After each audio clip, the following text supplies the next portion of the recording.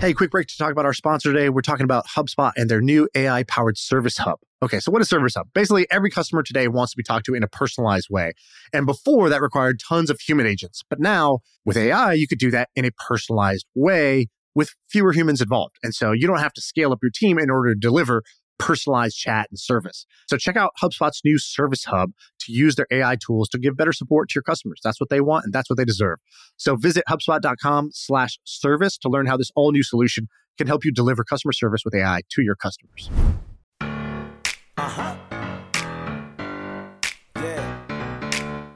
I feel like I can rule the world. I know I could be what I want to. I put my all in it like no days off. On the road, let's travel, never looking back. So, an introduction here. This is Jack Smith. He's one of my one or two closest friends. He's number one, dude. Who's number one? He's up there. Above him? Sam tells everyone they're the number one, so. No, it's like, there's like a couple guys who are the crew. We have like a tight-knit group. Jack doesn't like to brag. I'm going to brag for him. But basically, he started this company called Vungle, which was sold to Blackstone, the large PE company, for, I think, $750 million in cash. They had raised a little bit of money, but not a significant amount. It was a wonderful exit. He also helped start this company called Ship, which crashed and burned, but it was awesome. It was cool while it lasted, and it was a good idea. And then he had his, did you know, Sean, Jack had his hands, he was involved slightly with that. Remember that credit card that went viral in 2013 or 14 where it was like called Coin, and you click a button and it would change your debit cards. You could have 5 cards on one card. Yeah, it was sweet concept. It was one card, and then you just switch over, you just push a button. It's like, now it's your business, now it's your travel rewards card or whatever else. I think it was a Kickstarter project, right, Jack? Or like it got a big... Yeah, it started as Kickstarter, yeah. Yeah, it was like one of the first to use Sandwich Video, which is the guy that has done videos for like Square and all these lot after. His was one of the first ones to do it, and then it kind of went viral, mainly because of the video. So talk about the Sandwich guy, because that guy is interesting, right? So he has, if you haven't seen it, basically he was like an ad agency, or not ad agency, I don't know what to call it, but marketing agency, and he would make videos. And so people wanted their version of the Dollar Shave Club launch video, which was like this really like funny, entertaining, but like told the company's story really well and got a bunch of customers, got a bunch of hype. And so if you go to their portfolio page, it's like kind of like a bunch of big winners like Slack and others. And at some point, you know, they were just charging and the guy himself, I think his name's Adam, is that right? Yeah. He's in all the videos, which is cool. He's a good actor. He's like a good straight man. You know, he like is the perfect like normal dude just explaining this cool thing. And it got to the point where it was too expensive. He would only take equity, or he would like require equity now for these projects that he was helping launch into kind of the stratosphere. Is he still doing that, or have they pivoted, or what's the latest? Because that was a few years ago. Well, actually, Coin was one of the first ones. So I think Coin, it was something like, the video was something like $75,000 or something, I don't know. Right.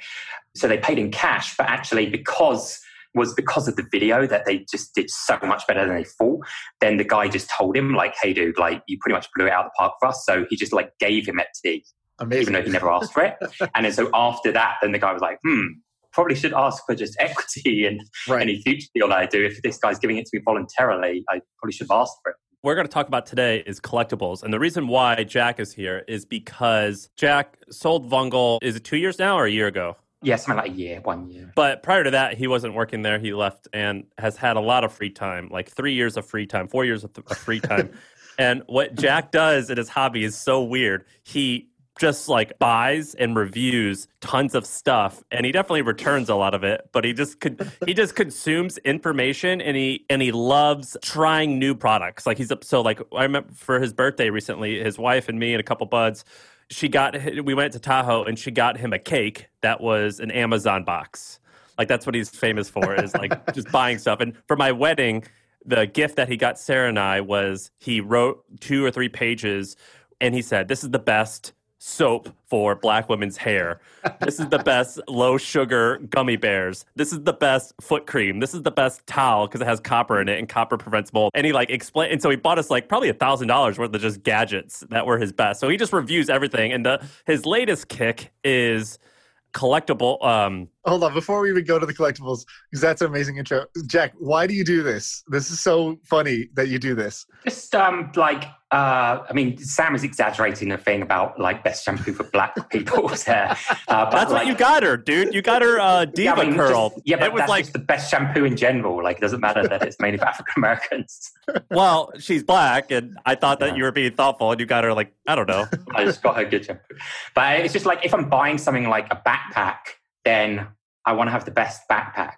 So I'll just buy 10 of them, try them out, and then return 9. And were you always this way? Like, you're like, I gotta, because I remember even when Product Hunt launched, I think you were the number one person on Product Hunt, and you were like a successful, busy dude at this point, but you were like, just like kind of these randos on Product Hunt, but you were like all over it. You were on you had the number one most hunted products or something crazy too. So have you been this way for a long time? So I think Product Hunt is similar with the collectibles thing in terms of just like, I joined when it only had a couple of hundred users. And so it's like identifying something nascent and then seeing if there's, obviously when things are small, there's more opportunities around because there's lots of competition.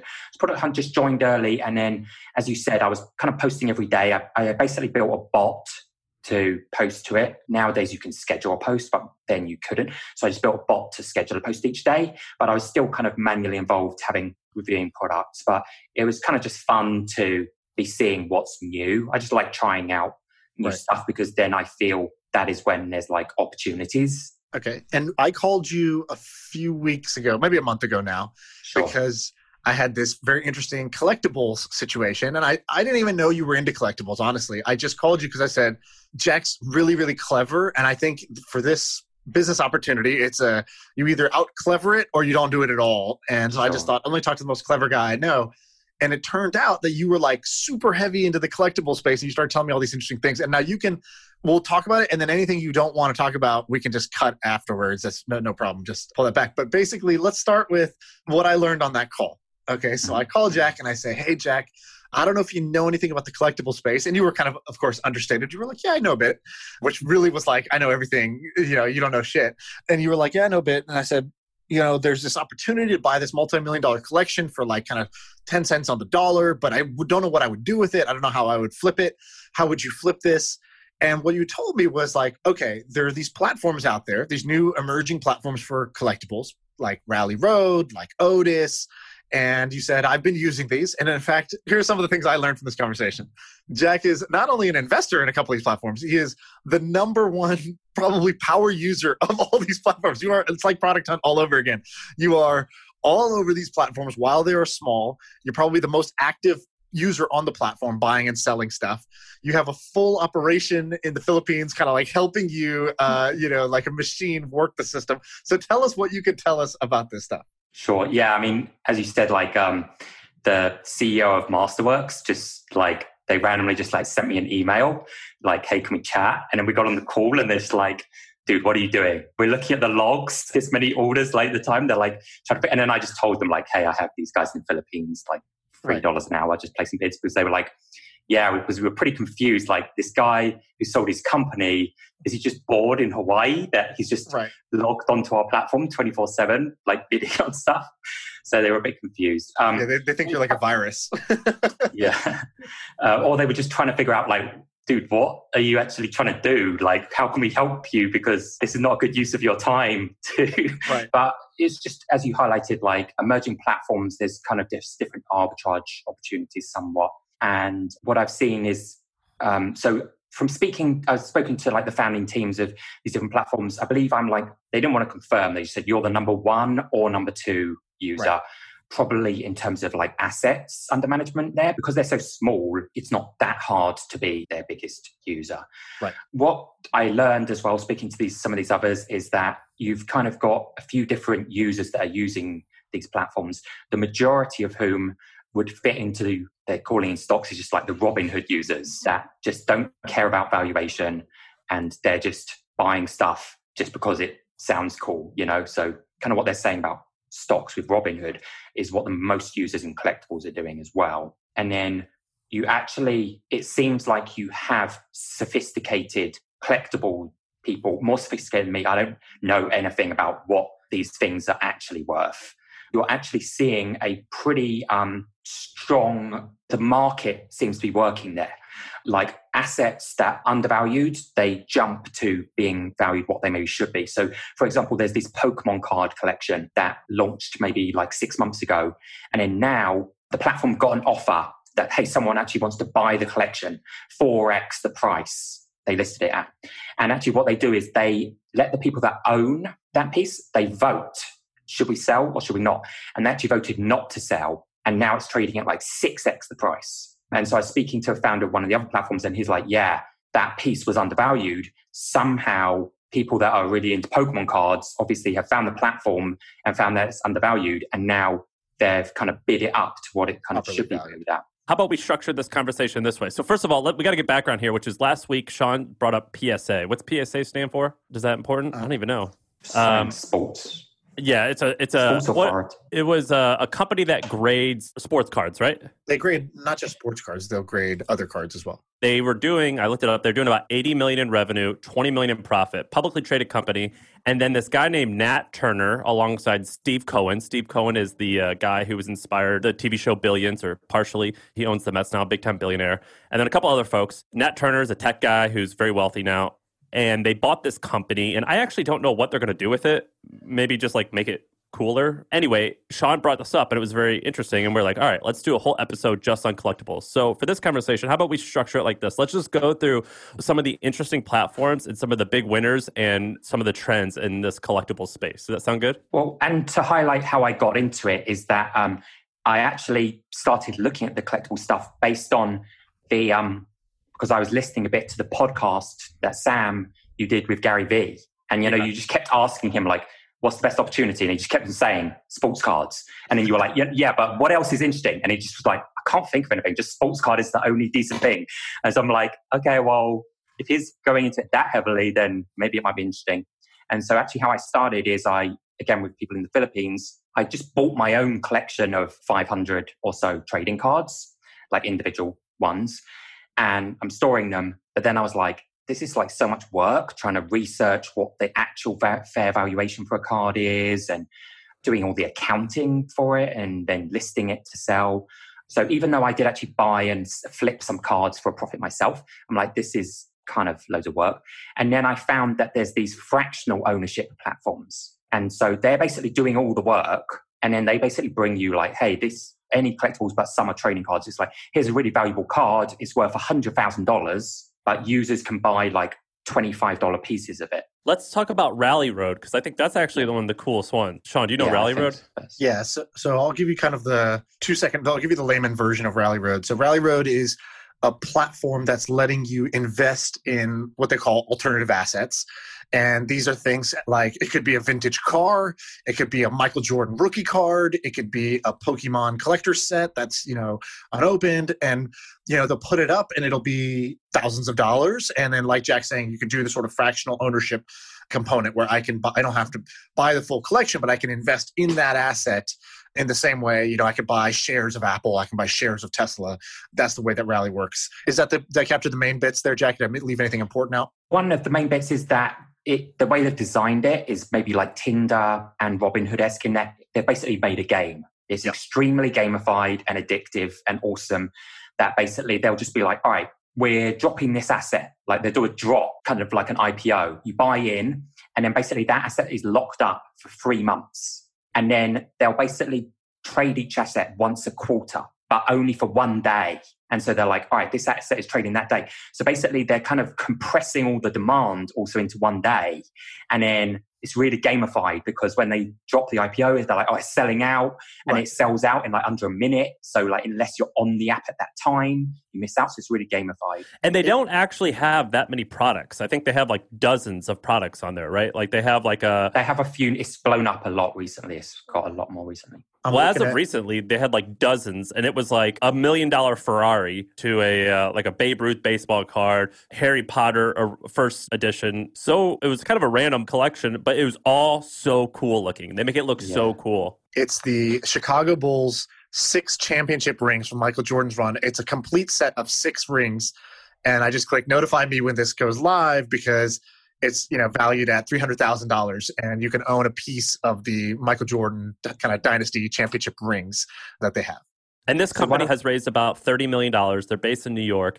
Very interesting company. So one other bit as well is that I think a lot of their users, they're not doing anything about valuation of it. They just want to own a piece. Maybe they support that sports team and they're like, oh, wow, I can own a piece of that rings thing. So what they do is when you invest, they also, sometimes they give, sometimes they actually sell memorabilia associated to it.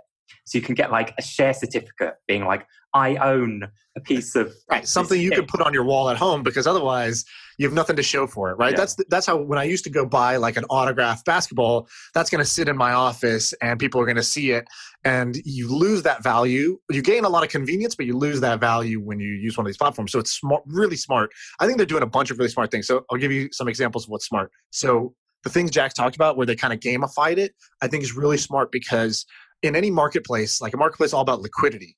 And early on, you have pretty poor liquidity in the marketplace. So by compressing it where it's only going to IPO for one day and it's only going to trade one day a quarter, you're compressing all of the, whatever little supply and demand you have gets like aggregated into a short time window. So it actually feels like you have high liquidity during that period. So I think that's really important. That also creates, FOMO, and it builds hype, and it drives more demand, which is another way to fill the marketplace, is by sort of manufacturing or amplifying the demand that already exists for it. So I think that's like a really smart business and product decision that I honestly don't think these businesses would work if you didn't do that at the early stage. Where are they storing all this stuff, Jack? Because you were toying around with this idea of doing this, like, what's it called, a free port? Or is that what it's called? That's what it's called in the art world. There's different rules for art, and other assets have other rules. So the free port stuff is specifically to art. So it depends on the platform, but what, let's say Otis, for example, is doing, that they're just storing their stuff. They actually outsource it. They're just storing it in a normal collectibles vault. They're actually using PWCC, which is what I store my cards in. What so is PWCC that? is a company that does their own grading, but they're not really reputable like PSA. So they're kind of just not that reputable for grading. But they grade stuff, and they're the largest auction house for trading cards. So it's kind of like whatever the big art auction houses are. They are that for sports cards. But then as well, they're in somewhere, maybe it's Texas or somewhere, that basically doesn't have any sales tax. And then there was news articles about it. They spent $3 million building a vault in the basement of their office, kind of like a bank vault. And so they can store trading cards for you as well. So they're kind of a all services shop, grading, storage, listing it on their own auction house or eBay. And they also do lines of credit against your collection, which I can talk about more. But Otis and stuff store their trading cards there. However, some of the places like Masterworks actually have their own art gallery and are doing their own storage in New York, because one of the aspects they wanted, and Rally Road does this with some of their cars, is pre-coronavirus, a bit tougher now. They wanted it that users come and see the assets they own. Like, hey, come and see the car. And you can tell your buddy, like, I own $25 of this car, but you can see it in real life, a real life museum art gallery. So if I was going to invest in these companies, I think if I was going to rank them, PSA would have been number one, because I think that they have the dominance of they're the certifiers. And so they become the kingmakers. And obviously the demand has far outstripped their ability to fulfill it. So Jack, give people a sense of, like, you send something in to be graded by PSA. Roughly, what does that cost? Roughly, what's the turnaround time right now? Which I think is kind of shows the opportunity that they have. Well, you say opportunity they have, but they're like the dinosaur incumbent, So it doesn't, just because they've got the opportunity doesn't mean someone else can come up and grab it. PSA, basically all of the collectors respect their gradings, but this is because they have decades-long reputation and history of being the market leader. There's actually a competitive company called Beckett, they were head and head, but then basically Beckett, maybe even like a decade ago, I'm not super expert on this, but this is what I remember. They basically had a scandal where some like professor had been like doctoring cards. He would just like take a knife and like cut the edges. Like he was like really precise. And then it kind of got exposed that he had been doctoring them, and Beckett had graded them like, oh, these are 10 out of 10, amazing. And then so basically all the collectors started boycotting them, and like, we don't trust their ratings. So PSA is like the only one that people trust because of these decades long reputation. So if someone new comes up, they're not going to respect them because they don't have a history and track record. I don't know if I would invest in them now because I'm not sure how much growth potential there is. It's a decades old one. But to answer your question, right now, apparently they have a massive backlog, like 4 to 6 weeks or something. And basically the price that you pay to have your card graded varies based on what you estimate it's actually worth. So they have different price brackets. Like if your card you think it's worth over 5,000, then you have to pay more. I think the cheapest is something like $25, $50. Yeah, I think it might go down as low as 10, but yeah, they have kind of a 3-month backlog right now. And I think that the opportunity for them would be, you have the brand and the trust. Can you use technology to drive, more velocity, more volume, and make more money, right? And so I think they have the defensibility, but they don't have the innovation yet. The other thing that I think is interesting is PwCC. Ever since you told me about that, I really liked what they're doing. Can you talk about the lending thing that you're doing with them? I thought that was really smart. Yeah, so I've only got a small amount of money here, but this for me is like a really good, safer side of investment opportunity. So right now, like my wealth advisor and stuff, like typically wealth advisors will want you to just buy bonds as something that's safe. But then even though they've tried explaining to me like multiple times about bonds, I still don't get what the hell they are. And I'm just like, these are so boring. Because they want you to just put your money in that, and then it's like, oh, this will go up 4% a year, and it's tax-free. So this is so boring, and I don't even get what I'm investing in. It's like California water supply bond or whatever. I don't understand it. So PwCC have this lending program, which basically how it works is, as I said, let's say, Sean, you have a collection of 1,000 trading cards, and you're storing them at PwCC. Now, PwCC, when you sent them the cards, they were able to grade them. And because they're the largest auction house, they have all the data about how much your card is really worth. Like they're monitoring in real time, So they basically have a very accurate idea about how much your trading card collection is worth. So they'll be like, your collection is worth like $50,000 according to us. They also are storing your collection. So they actually have your asset in their possession. And so they'll say like, hey, listen, your collection's worth $50,000. I'll give you a line of credit because you need to buy a house or something. So I'll give you a line of credit of like 50% of the value of your collection. So I'll give you like a loan of $25,000. And they're going to charge you pretty high interest on that because you can do the loan just for like 1 month or something. Right. So it's about 10% a year interest. But this is like way safer than normal loans because like normally a bank giving you a loan, you're banking on like your paychecks, whereas you might just lose your job, or like a mortgage. I've never seen your house and it could get blown up by a storm or something versus, or you could just run away. But PwCC, they own your trading card collection. They have custody, right? Yeah, they've got custody. And so basically me as a lender, I can lend money against that trading card collection. And it basically pools all of the users. So basically for me as a lender, I put in, let's say, $250,000 that I'm lending, and PwCC will spread that across all the loans that they have.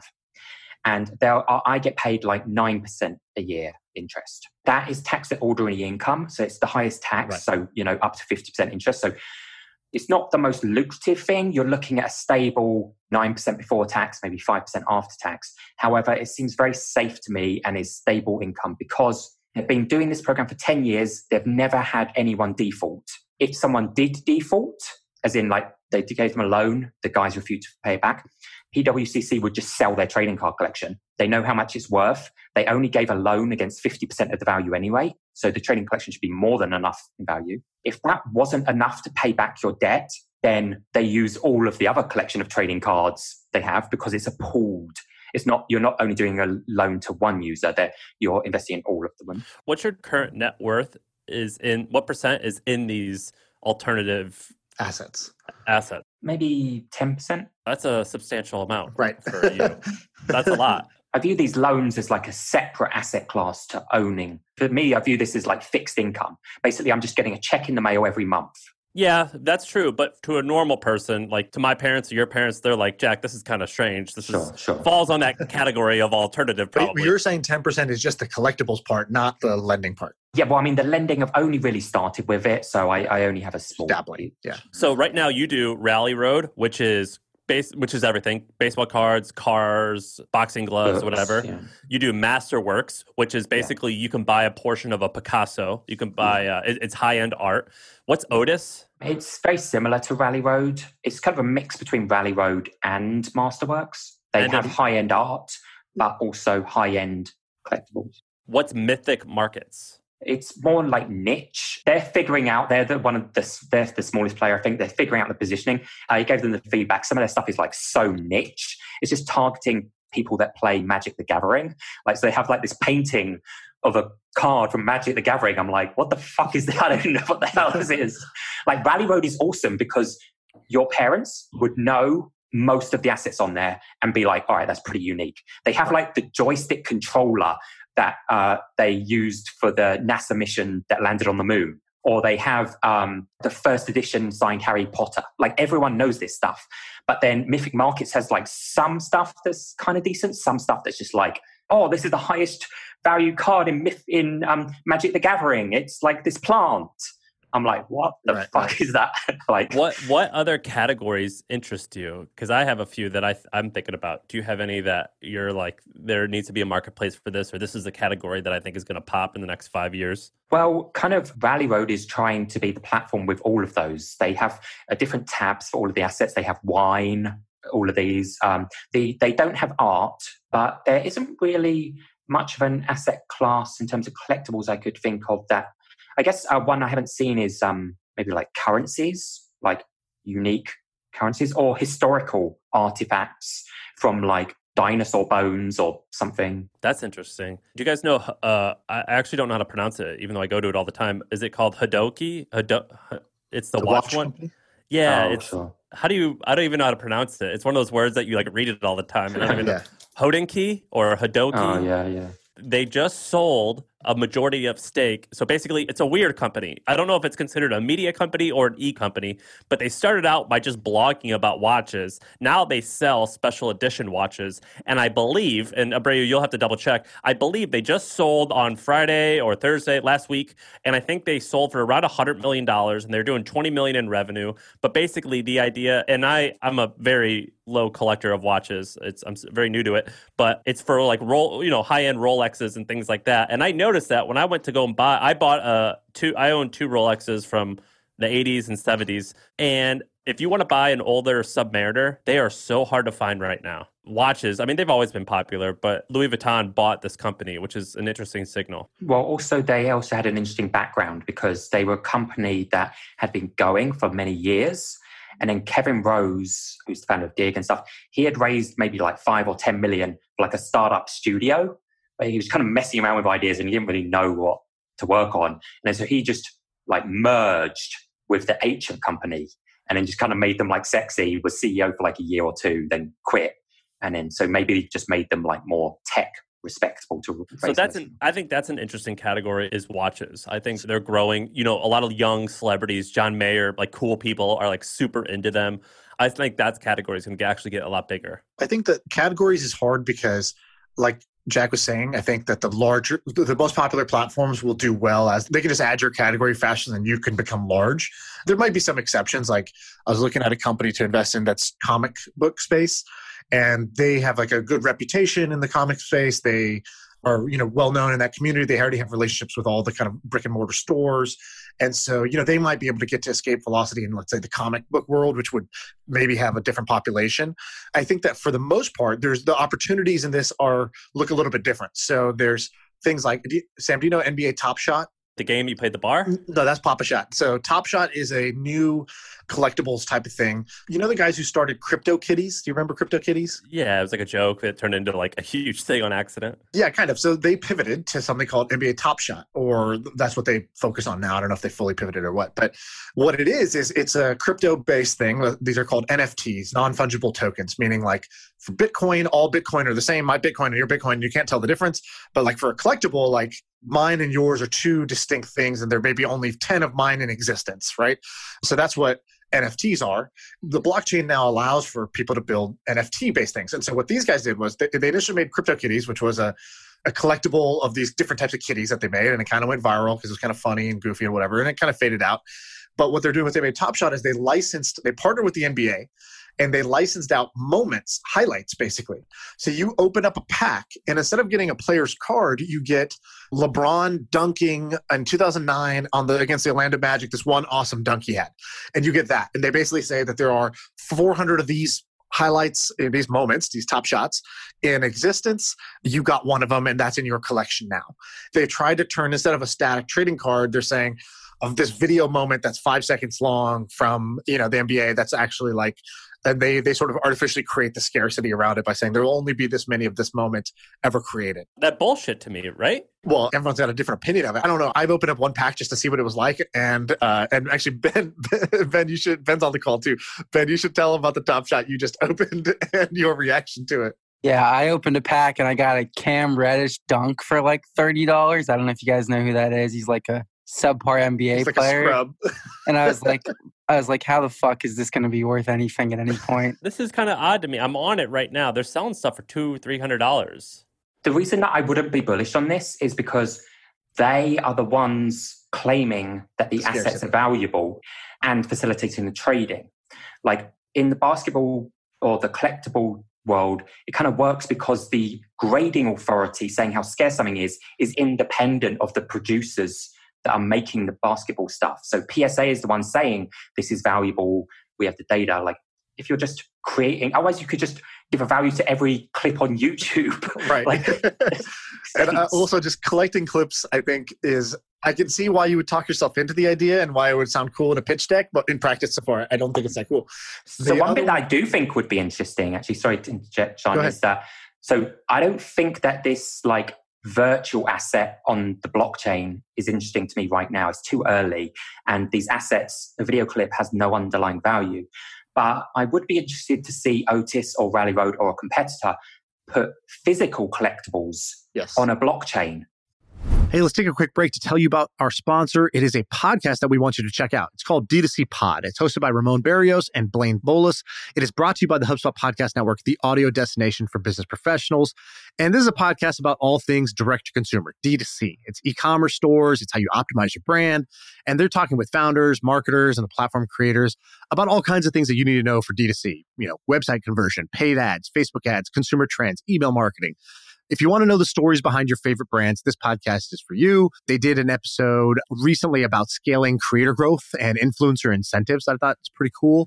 So check it out. Listen to D2C Pod wherever you get your podcasts. So then I could own, like, let's say they could just tokenize assets. So then a Michael Jordan trading card, I would have it as a coin, and then I could send it to my friend, the coin, or like sell it on, then you could have like multiple trading platforms, then independent. So that could be kind of interesting. Physical collectibles on. Does Rally or anyone, do they let you send a fraction to a friend? No. Can you gift? No. Okay, that's kind of interesting. So I would say, okay, one opportunity is these guys who were trying to basically say, okay, shit, all the traditional collectibles, they're already on traditional platforms. So let's create a new collectible, right? That's what they're trying to do with this like moments thing. Now, it may work, may not work. Sorry, just to add in, Sean, actually, Otis is doing one bit like that. Otis is doing collaborations. So they're doing like Otis X some guy. They haven't done that well so far with it, to be honest, because again, they're kind of creating a collectible just for Otis. There's no data on what its actual value is. Then there's another kind of like angle here, which is like making it easier, right? So one of the problems when I was looking at buying this collection was like, I was like, shit, I don't know what any of this is worth. I'd have to send it in to go get graded. That's kind of expensive. And then, we looked at, for example, there's a couple of apps that are doing what are called live breaks. Sam, do you know what these are? Yeah. Yes, and you talked about it last week, and then people on YouTube are doing it. I watched this Logan Paul video, 10 million views of him opening a deck of cards. And then there's this other guy is his name Pac-Man, I think his name is. And it's a channel with 2 million subscribers, and all he does is opens packs of cards. Yeah, it's crazy. And this also happens on Twitch. There's this guy, Castro, who does this on FIFA. FIFA's not even collectibles, right? It's just like within the game, there's these microtransactions. And every kid kind of like begging their mom, like, can I get some coins so I can buy more FIFA packs? And the mom's like, what? I already bought you the game. What are you talking about? But like the games have started building in these microtransactions. So this guy will just buy like $4,000 worth of packs and just open them for 3 hours. And while he's opening them, people are subscribing and donating to him so he can keep it going. And like for a kid, it's like the dream. It's like, dude, what if my mom gave me $3,000 and I could just buy all the diamond packs? And like they just watch him do it instead because that's like the closest they'll ever get. So I think that's kind of interesting. It's interesting that it's interesting to watch people open. But I was on one of these. So there's Loop, which is Loupe. That's for sports card live breaks. So it's like a live stream, like a Periscope or a Twitch stream. But what it is it's a table, and the guy, if you push the buy button, the guy will open up the pack you just bought, and you'll see the whole group together will see what you got inside. And then there's Whatnot, which is doing this for Pokemon cards and basically non-sports. And they're doing quite well. And so I was looking at these and I was like, okay, that's cool. Problem was, again, if this guy's opening this pack, I don't really know enough. Like a collector will know, oh my God, that's a rare card. That was worth $360 that you just got. It would take me like a 3-day process to figure out what I really got and what it's worth. I was curious to see, have people done the thing, I don't know if you know this, Jack, have people done the thing where they kind of like use like an iPhone app, kind of like that plant scanner app that basically just lets you just hold up your phone to a card you own and it tells you like, this is this card, it's worth between this and this depending on how it got graded. You could send it in to go get graded and like find out if it's the $30 version or the $300 version. Do you know if something like that exists? Because I think that technology has been used for plant identification, bird identification, like math problem solving.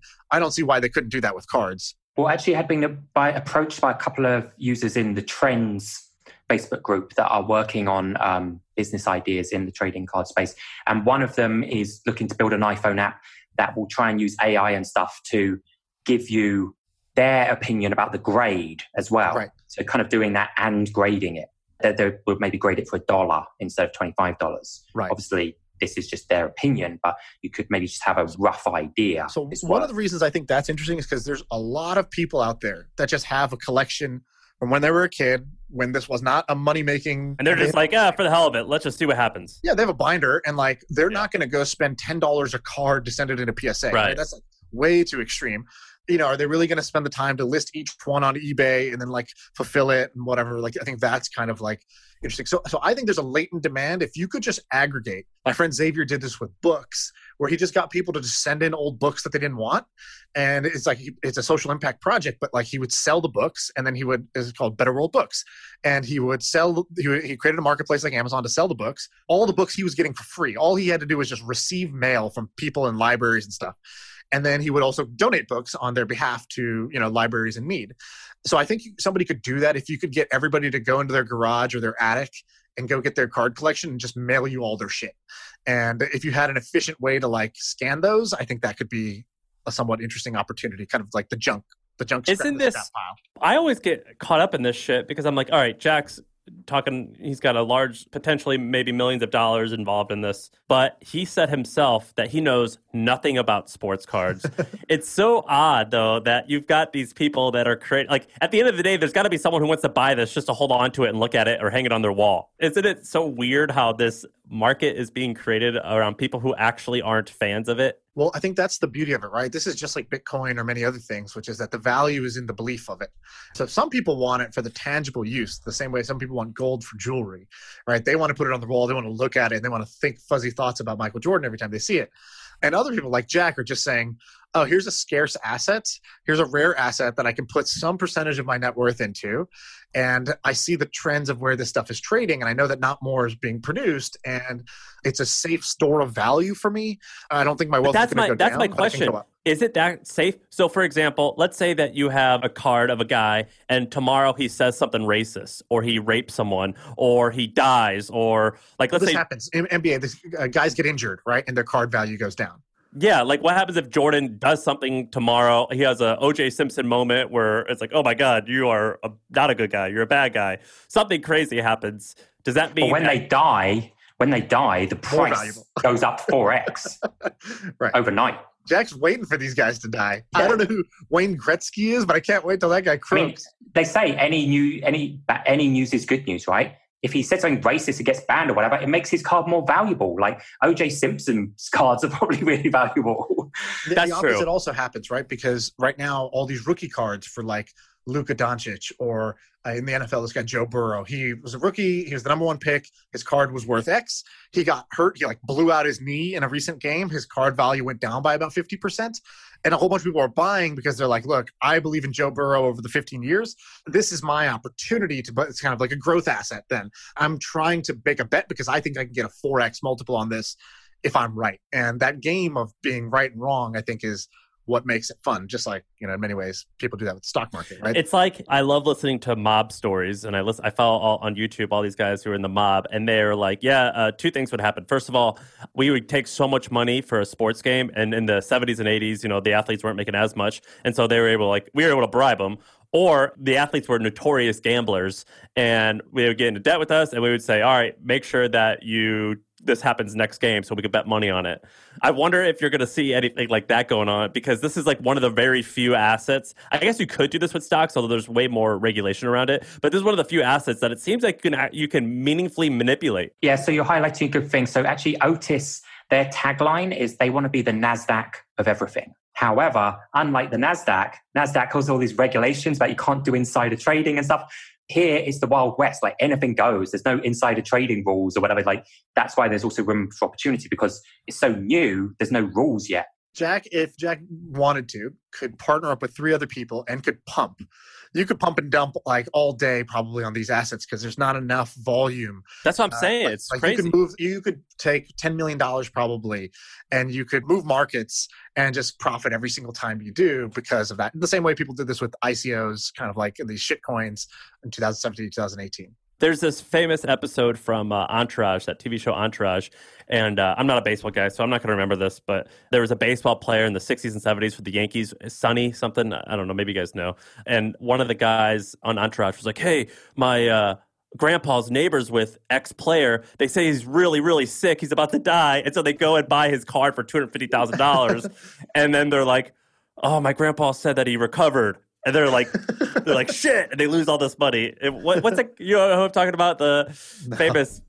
I'll have to remember. But anyway, I'm afraid of that happening. In terms of the tampering or sort of like the mob, I mean, sports betting is the way better way to go about it if you wanted to do it right. Betting on a game and getting somebody to shave points or throw is much easier than like decapitating or killing somebody for their card value, right? So I think sports betting is a much bigger market, would be much easier to tamper with. Now, there is, of course, risk, right? If there was no risk, there would be no reward. So the risks that you're talking about are the risks that go associated with this. And I think that's like, okay.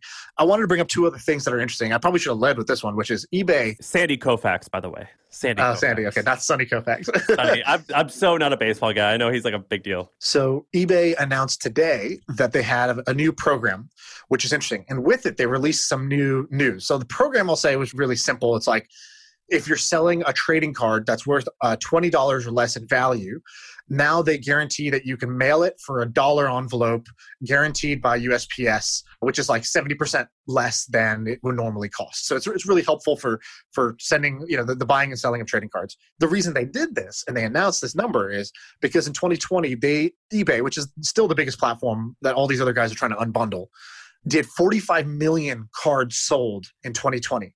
If you just take an average of $20, that's 900 million of GMV just on trading cards, let alone any other type of collectible that's sold on eBay, right? So that's the size of the prize, I would say, is probably that or double that. If you just add everybody else up, they probably add up to maybe half of what eBay is, something like that. So let's say it's 1.5 billion in GMV is kind of like where this market is today.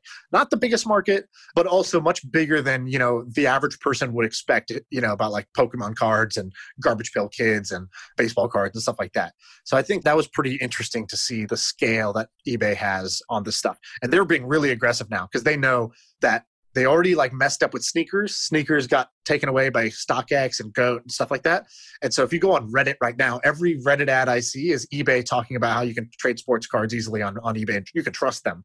And it's going to be hard for them to fight off all these competitors. They've also been featuring on their homepage trading cards for quite a long time. So, they're pushing that to every user that visits the homepage of eBay. Here's another opportunity, or here's another idea that I've seen that I actually really like. So what are the opportunities people are trying to stretch? So there's Rally Road and others who are trying to be the marketplace. They're trying to beat eBay. Then you have people who are trying to create new collectible moments or items. That's like eBay Top Shot. And then you have people that are what I'll call making the on-ramp easier. So that's kind of what I was saying, where I was like, even if I bought a pack, I wouldn't know what the hell it's worth. So there's a company that I talked to yesterday about potentially investing in. It's called Dibs. And actually, DIBBS.io. I'll tell you a funny story about the pitch. It had every red flag you can imagine during the pitch. I hope the guy's not listening. I feel bad if I do, but I got to say, it was a hilarious pitch. He's like, a nice guy, but he's like, Yeah, I'll tell you the 5 red flags. Red flag number 1, he's like, oh, my background is I was doing social media marketing. And I was like, that's like, to me, like, I know that type of person. Did he have abs? Yeah, he was like good looking, funny, and had abs. And I was like, okay, already I don't want to invest. You're too good looking for me. Second thing was, oh yeah, I live in Colombia. Well, I live in Medellin. And I was like, why do you live in Colombia? I don't want to know this story. Like, okay, that's already like. Is an American living in Colombia? American living in Colombia. Did he have an ICO under his belt? Yes. So that was the next thing. Oh, my God. Spent the last 3 years doing marketing for random ICOs. Oh, my God. I just predicted this. Does he have a Ferrari? Okay, very close, very close. So there's 2 other ones. One was, I can't say his name. I don't want to totally bash the guy because this is just for jokes. But his name is the name of a city, and his partner's name is like this total white guy name who lives in Santa Monica. And I was like, oh God, these names, I can't even deal with these names. And then the last piece was, he had posted, I was stalking him on Instagram during the call, and he had posted like this video of like Grant Cardone. He was like, Grant Cardone is the man. I love Grant Cardone. I aspire to be like him one day. And I was like, no offense to Grant Cardone. I think actually he's kind of interesting, but like anybody who admires him, that's like, I'm like, okay, that's the sort of like level of depth you have around kind of your, who you are, what you admire in many ways. And so like for people who are like, Gary Vee is the most brilliant businessman I've ever met. And it's like, he's just so inspirational. I'm like, okay, that's cool. Like, I'm glad he's inspiring you, but that's one specific type of like celebrity entrepreneur, maybe for that to be your hero. This guy just checked all the boxes, man. But their idea is actually really good. So one thing I really liked that they're doing, their idea is that you just buy into a player. So how do you make this so approachable for the average person? So you just say, hey, you think LeBron is awesome? Or let's take an up-and-coming player like Giannis or Luka, these like NBA players who are still young in their career. You say, oh, you believe in Luka? You could just buy into the Luka collection. So they're turning players into like their own little ETF of a collection of cards that are associated with that player. So you don't have to know that this is a 2010 rookie card of this mint grade from this base set collection that's never going to get reproduced or whatever, right? You don't have to know all that. You just have to buy into the player at a certain price point, and you know that it's collateralized by the underlying card assets. And so I think that's actually like a kind of a smart idea to let people buy into these kind of like known entities and not have to know the science underneath what they're doing. So I like that idea of making it more approachable. Well, I mean, the idea that I was having on this call, I was just thinking you could abstract it a step further. Like if you get someone who actually knows financial markets, they could just launch an actual ETF on the New York Stock Exchange. So I would just start with, one, you could just have alternative assets as an ETF. Just have it so broad, but then going in deeper, then you could just have sports cards or art. Because like actually one guy I know, he's just launched an ETF for Bitcoin in Egypt and Africa region and Europe. You can't trade it in US for some reasons, but he's just making a bunch of money, just made an ETF for Bitcoin. How easy is it to make an ETF? Because I know people have been trying this for Bitcoin in the US and just getting blocked, but I don't know. Well, just don't do it in the US. Just I do don't know it if that's a Bitcoin regulation. Do it in Colombia. Holler at your boy. Yeah. Good guy.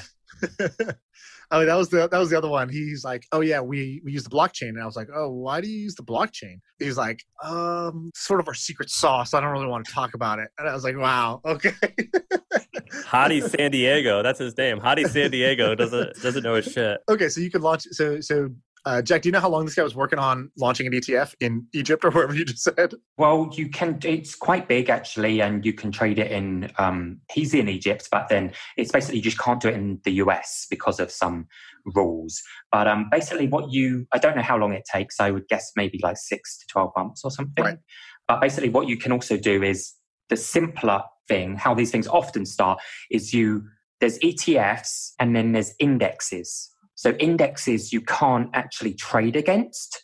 They are just a way of tracking. But then basically people can create ETFs that like mirror an index. So there's probably already an index for the art world. Just create an ETF, allows it to be tradable. You could do this in Europe. So I was looking at, this company that's behind this stuff is called Panini. And Panini is a European company. And what ended up happening, I was like, why does this European company make all the basketball cards? And what happened was, Panini was like $1 billion company back in 2009, something like that. They were doing $1 billion revenue. It's probably worth a bit more than that. And they were big in the space in soccer, I believe, and in Europe. And I don't know the full history, but what happened was they came to the US and they outbid Topps and Upper Deck for the basketball rights. So they got the NBA rights, they outbid them. And so all the basketball cards that are like super, super hot right now, like that's probably like the most bought into card collection right now is basketball cards. And they're all by this company called, the cards are by Prism. Prism is owned by Panini. Panini is the maker of it. And so I don't know how long these rights work, but they got basketball, they got hockey, they got for baseball, they got like a certain type of right where they can't show the player in uniform, they can show like something else. But they were basically pretty aggressive and they outleaped those guys. And so I think you could do potentially an ETF in Europe where you have to have the belief in alternative assets and maybe the regulation is looser there. So I like that. This could be like the way Chamath and these guys are making like $100 million per SPAC. This could be like that. Is that how much he's making, by the way? Oh, more than that, dude. I think he's making like $100 million or more per SPAC, and he's doing 26 SPACs. They get like 20% of the capital raised as the manager, and some of these are like 100 millions. I just had another idea. So basically the opposite of that kiddie cards thing, whatever. I think lots of stuff is going virtual, but I think there just is intrinsic value in physical. The more stuff goes virtual, that's why I'm bullish about physical stuff like Harry Potter stuff stored in a vault, because you're preserving a time capsule. Like right. Physical is important. I just had another idea, bit more niche, but couldn't they just create physical trading cards, but for like esports players? Yeah, so there's a couple companies that are doing this. They're trying to do it for esports. The more popular version of it, actually, because esports players themselves are actually not that popular, but the idea of like a YouTuber / Twitch streamer, which is basically the subset of either a really good player who actually gets famous, because otherwise esports players kind of like this nameless, faceless, only the hardcore people know about them. There's a company called LMAO. So what I saw this come out, and I thought this was interesting, or LAMO, Lamo cards, or not cards. What they're doing is dolls. U2's is another one that's making these little collectible dolls that are on either memes or influencers. And what Lamo did was they partnered with the 4 biggest Twitch streamers. And the way they did this was they gave a piece of the company to the agency that manages it, or the agency that manages it incubated this company. I'm not fully sure what the deal was, but there was this agency called Loaded.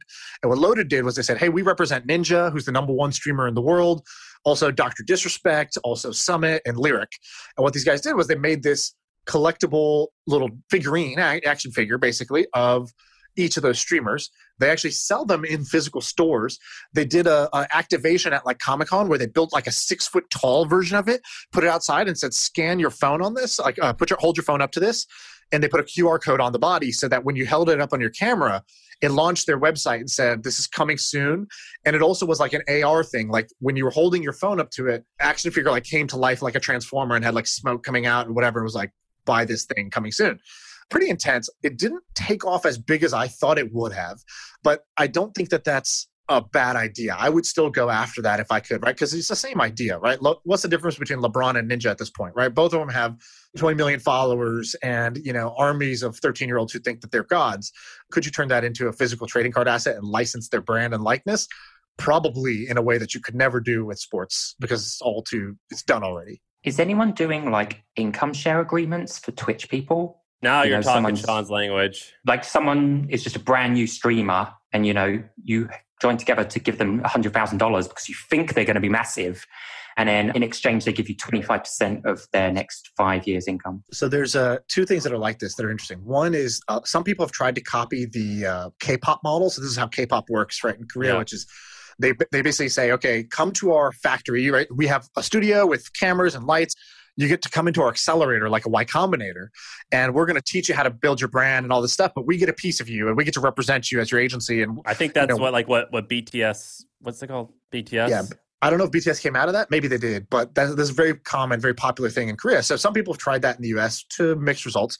But the bigger version of this was actually the other day, Mr. Beast, who's one of probably the fastest growing YouTuber.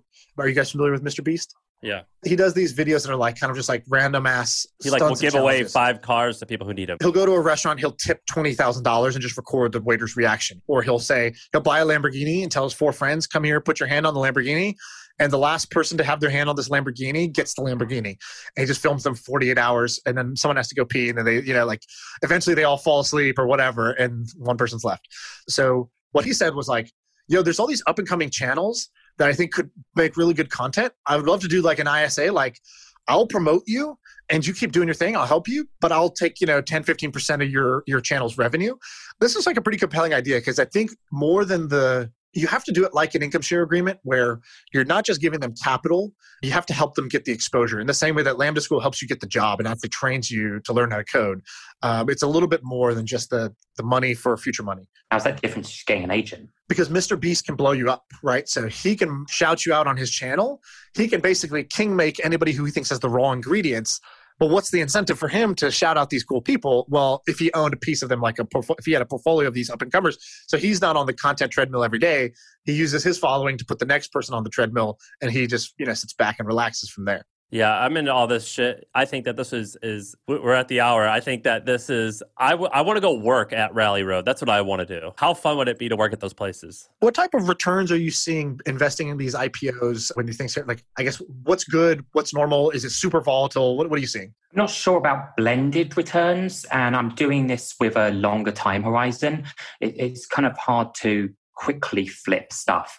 But Rally Road has had some awesome exits in the past year. So basically, you can buy in at the IPO stage, and then maybe someone off the platform is acquiring it for double the price, quadruple the price, or you can just buy a bunch of shares during the IPO and then like flip them to someone else later, The challenge is that you kind of have to have some money to start with.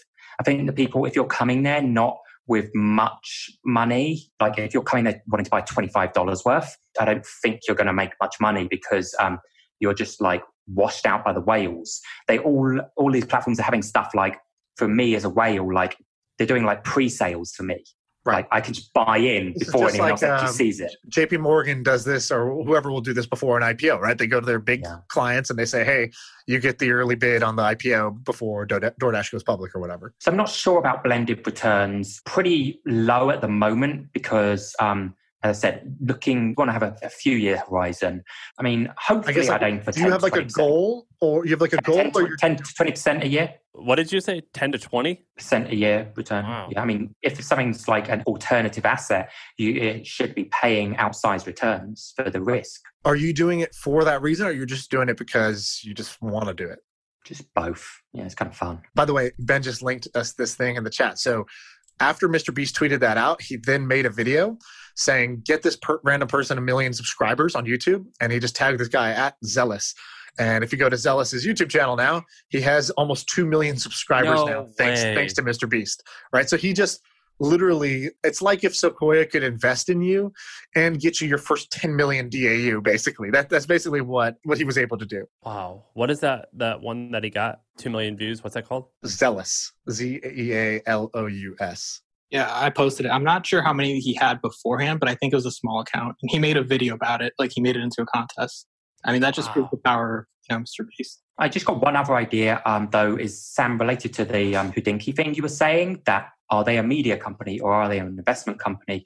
Would kind of interesting to see like a media type company tapped onto Rally Road or something, like. Well, that's kind of what they are. Like a good example of this is Huckberry. Huckberry is a weird store. Huckberry is a store that sells just like guy stuff. So camping gear or guy clothes or outdoor stuff. It's like REI, but for like kind of yuppie guys. And they tell the story behind the clothing.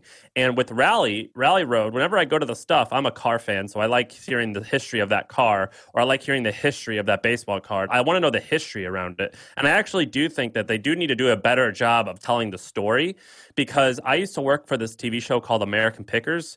And we had 6 or 7 million viewers a week. At the time when I worked there, we were number 2 on cable. So it was the second most popular show in the country. And the guy, Mike Wolf, the main guy, would go and tell the story behind a gas pump. He would find a 1960s gas pump and he would say, this was created by Mobil Oil. Mobil Oil made it this way because in World War II, they didn't have enough supplies, so they had to do that, whatever. And people would come in from around the world and they would buy this gas pump because of that story, and they would pay a massive premium for it. And I do think that a lot of these platforms, they need to do a much better job of telling a story. And if they could copy media companies' strategy of storytelling, I think they'll have a significantly larger business.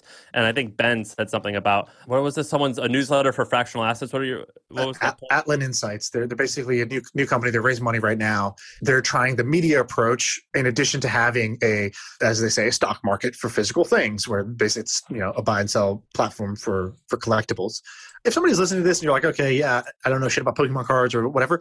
One thing I would recommend is I've learned over time that what smart guys like Jack kind of do as their hobby, or where they start kicking the tires and it seems a little bit weird and it's kind of like laughable, then you're like, wait, 4 years later, that's going to be the thing that's really interesting that like you're going to wish you got in. Like this is how crypto was for me. I kind of ignored it initially. Enough of my kind of really smart friends were dabbling with this stuff on the weekends. And when they were dabbling with it on the weekends, that was a strong signal. And actually, I just went to my old laptop and I found the Bitcoin that I have stored on that laptop.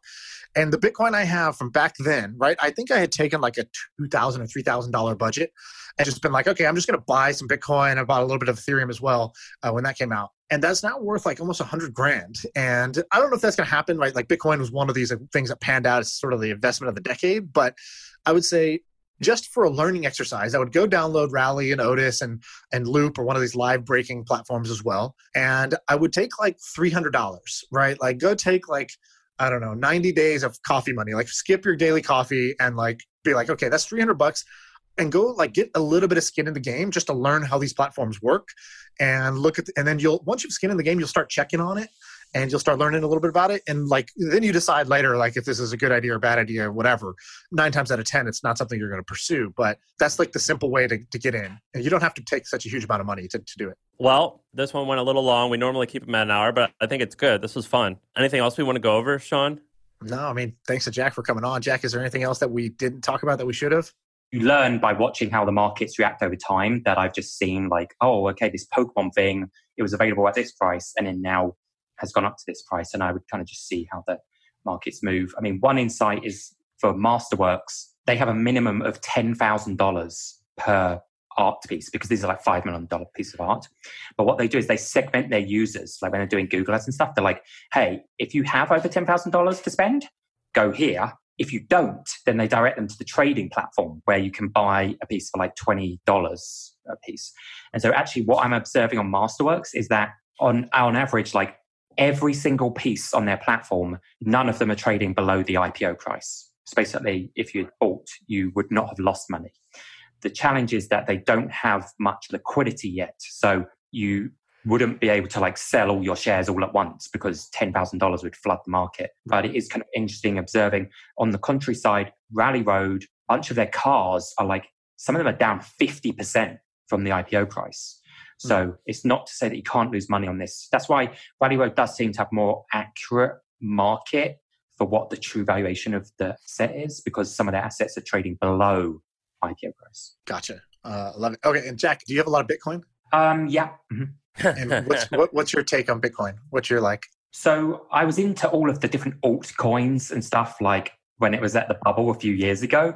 You could very easily see when the market was going to crash because I went to a friend's wedding in England, met this random guy and he's like, oh yeah, I just took an extra mortgage on my house and put it all into Tron. All into crypto.